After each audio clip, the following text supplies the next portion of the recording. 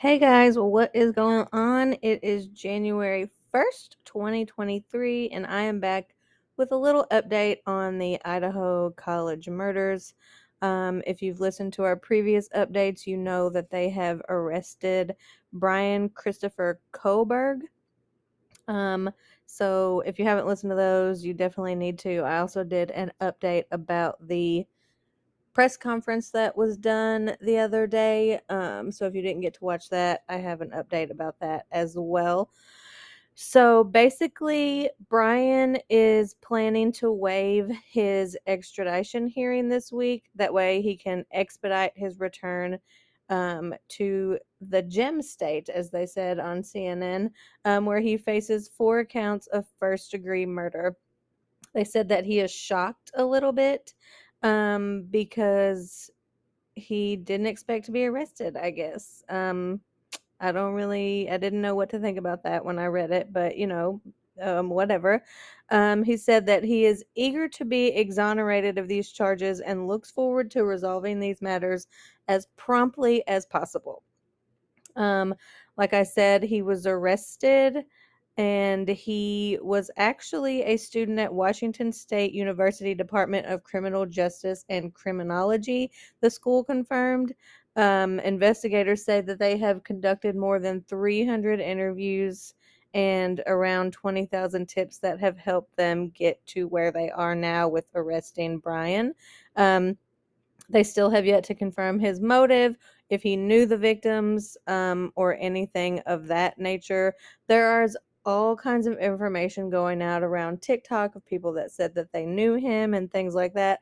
I will not be saying anything like that. If it doesn't come from a news source, I will not be talking about it because people try to get on there and say that they knew him or they know why he did it or he did this or he did that. I don't know if any of that is true.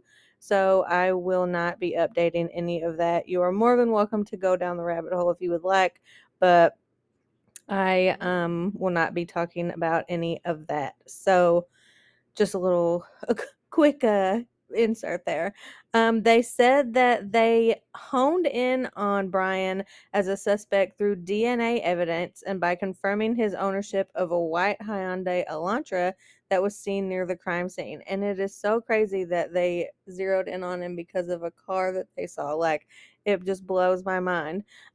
He did drive cross country to his parents' house in Pennsylvania around Christmas, and they began tracking him at some point during his trip east.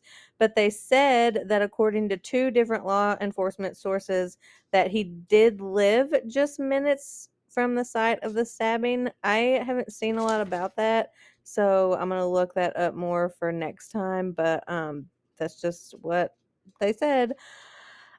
They tracked him for 4 days before his arrest so they could get enough probable cause to obtain a warrant. They will also be treating his car like a crime scene as well and are going to go through that not quickly, but um, to see, what kind of evidence they could get from his car. Um, so yeah, you never really know what's going on. It went from not telling the public anything because they don't know anything to keeping things close to their chest to now we have a suspect, and he's been arrested, which is wonderful. And like I said previously, I hope that this is right and brings justice to their families because they deserve it. They deserve justice. He deserves to be put away if it was him. Like I said, it's just been crazy to see all the things that have come out now. And like I said, TikTok, I'm just not going to feed into that at all. Um, Apparently, Brian's family has also spoke out. They said that he was the black sheep of the family, and he wanted to understand the criminal mind. Basically, his parents put out a statement. The Kohlberg family put out a statement And they said, first and foremost, we care deeply for the four families who have lost their precious children. There are no words that can adequately express the sadness we feel, and we pray each day for them. We will continue to let the legal process unfold, and as a family, we will love and support our son and brother. We have fully cooperated with law enforcement agencies in an attempt to seek the truth and promote his presumption of innocence rather than judge the unknown facts and make erogenous assumptions. We respect privacy in this matter as our families and the families suffering loss can move forward through the legal process. Um, so basically, they're standing by Brian for now to see what comes out about him. Um, People also spoke to his classmates and things like that. But some people say that he was very quiet, and I've even seen things that said like around the time of the killing he um went back to school, and like they were talking about the killings and he didn't participate. He just sat there kind of awkwardly. I don't know how true that is, but I don't know, but it is nice that he is waiving his right to the hearing. That way they could presumably get their charges against him as early as Tuesday.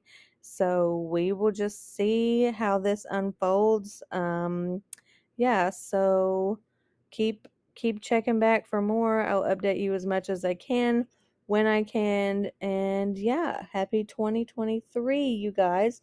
We'll be back with regular episodes soon.